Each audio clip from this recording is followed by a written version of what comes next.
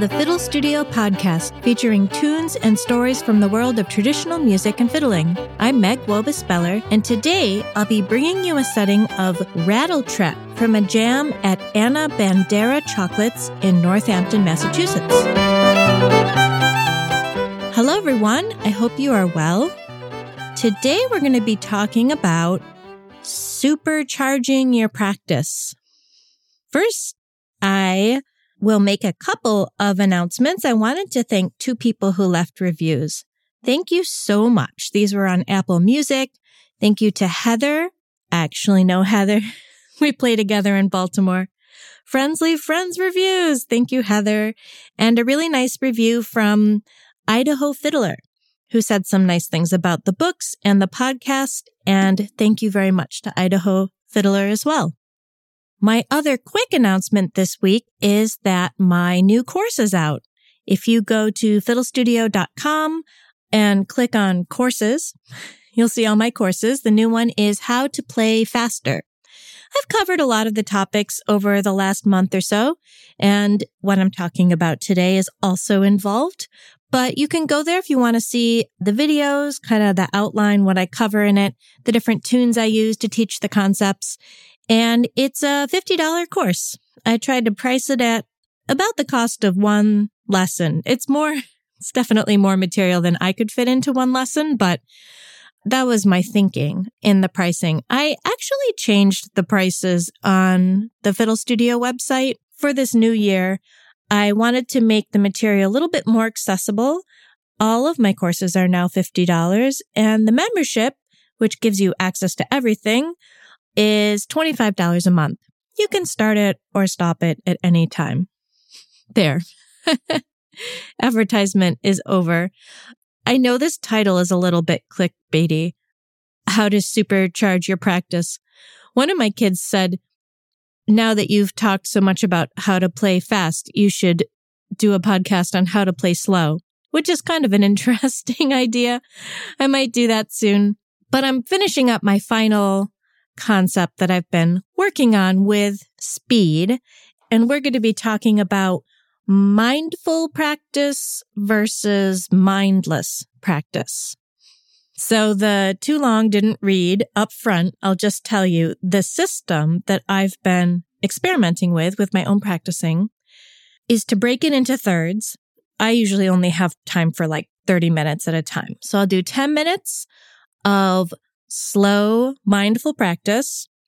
I'll do 10 minutes of going through things in different rhythms or different keys, just mindless practice, basically building muscle memory. And then I'll do 10 minutes where I just play what I want to play. Joyful practice, I've been calling it. So 1/3 mindless, 1/3 mindful, and 1/3 joyful. You might not be the kind of person who takes a very organized approach to their practice and has systematic ways to approach it. That's a little bit how I am. I come from a family of people who do that. So if what you're doing is working for you, definitely stick with that. But if you like to try out different things and see how they affect your learning and your playing, you can give this a try. Let me know how it goes.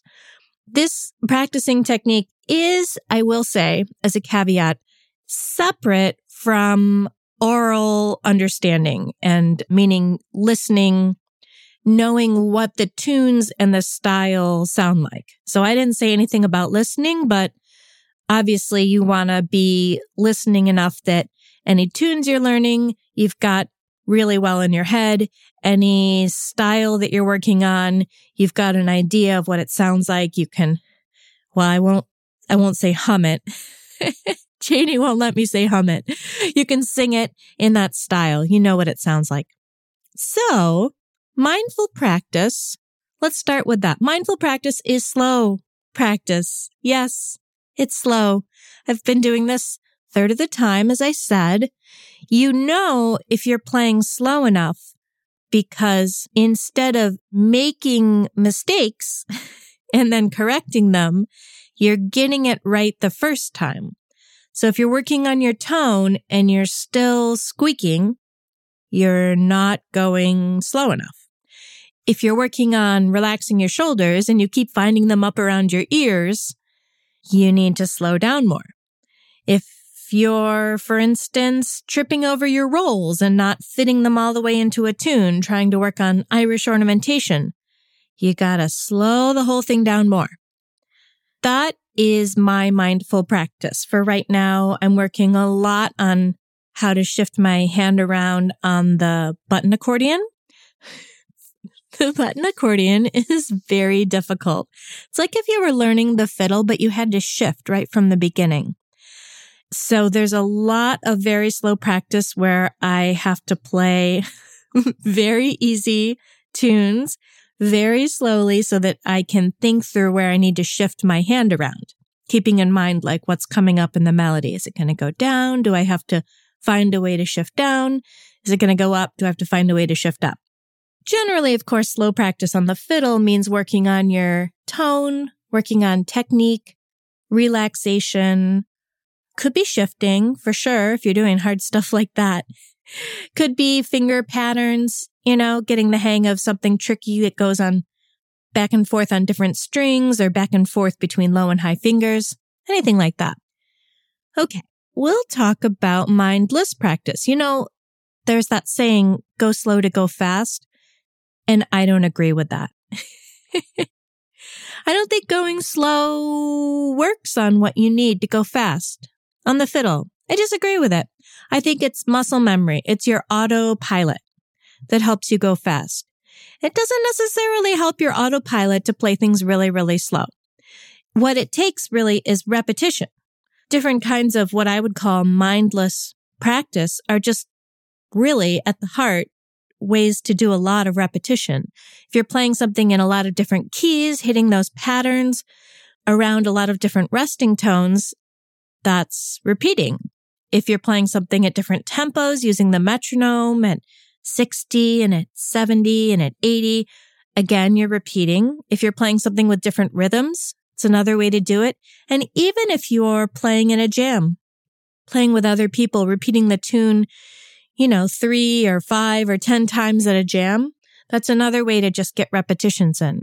When you're thinking about your autopilot, the question is, at what point does the level of difficulty of the different kinds of music you can play intersect with your autopilot?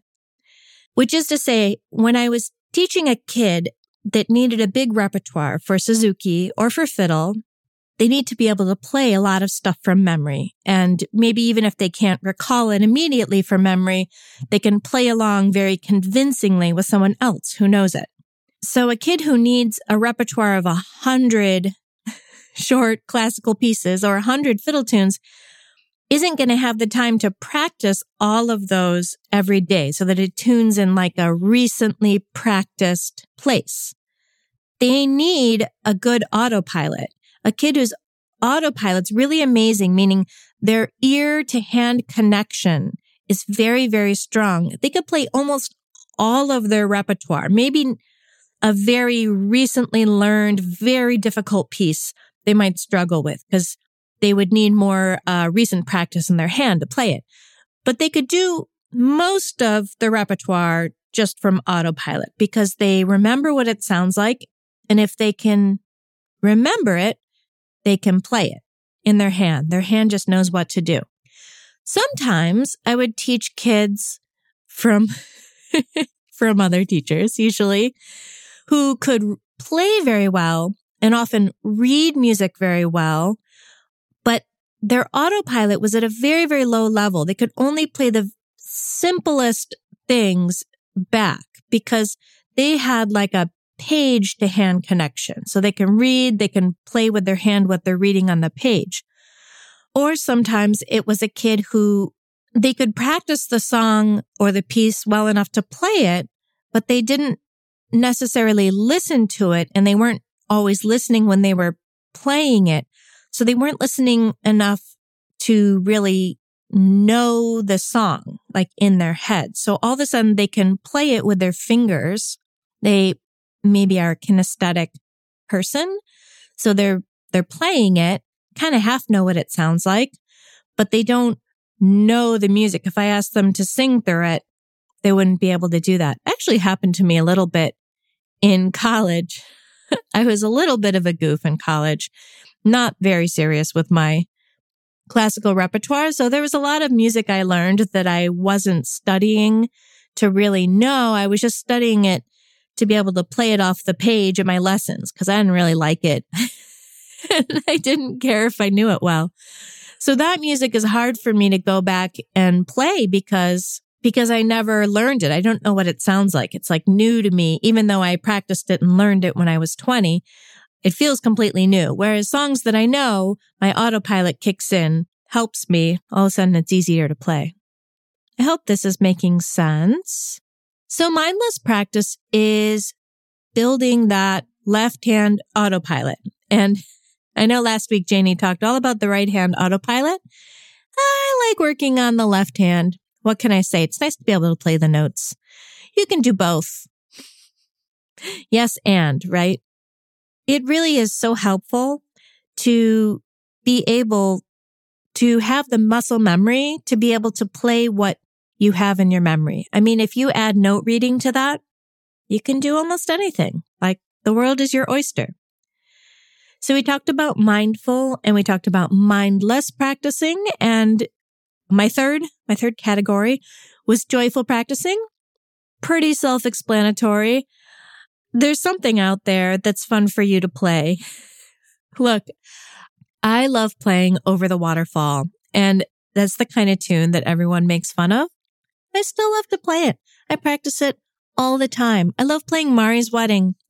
I love tunes like Snowflake Reel that have crazy chords in them. And, people roll their eyes. They're a little ridiculous. But I remind myself that even if my family's heard me play this tune a million times, I like playing it. So I'm going to play it again. Play stuff that you love. It makes it more fun for me. Our tune for today is Rattle Trap, or Old Granny Rattle Trap. I learned this tune at an old time jam I went to. I was staying up in Northampton, Massachusetts, and even though it's in New England, they had an old time jam there. So this month we're going to have old time tunes from up north. It was at a chocolate shop. Wow. What a great place to have a jam. Anna Bandera Chocolates. And the jam was led by Natalie Padilla, who's a really great fiddler. She played a couple of different instruments, but when she played the fiddle, I was like, wow, she sounded great. A real kind of Texas bluegrass style. She sounded really good on the old time. She also plays Irish. I think she has classical training. One of these musicians who does a lot of different things. You should check out her music on Bandcamp, Natalie Padilla. The jam was great. It did start pretty early. I think it started at 5. By the time I figured out it had already started, I was very late. Jams don't start at 5 in Baltimore. And they called this tune Rattle Trap. It has a crazy B part. I will try to put some fingerings in so you can see how I'm doing this in the B part when I post the tune on my blog. To find the blog, it's either fiddlestudio.blogspot.com, or if you just go to my regular Fiddle Studio site, at the top there's a link. It says blog. That's where you find the sheet music, which might be helpful for this tune. I did find it online a couple places. The Tune Archive had a couple transcriptions from Bill Hensley, Madison County, North Carolina, and from Uncle Am Stewart, a fiddler from Tennessee, the turn of the century. And I guess there's a 1949 recording from Baskin Lamar Lunsford, famous fiddler Baskin Lunsford. Anyway, so you can look around for it, and we're going to play it for you here.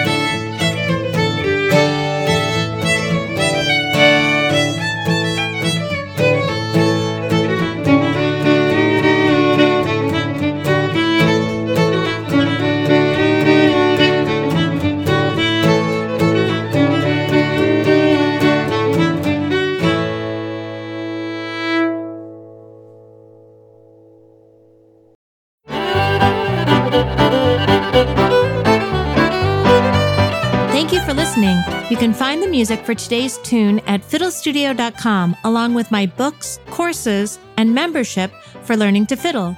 I'll be back next week with another tune for you. Have a wonderful day.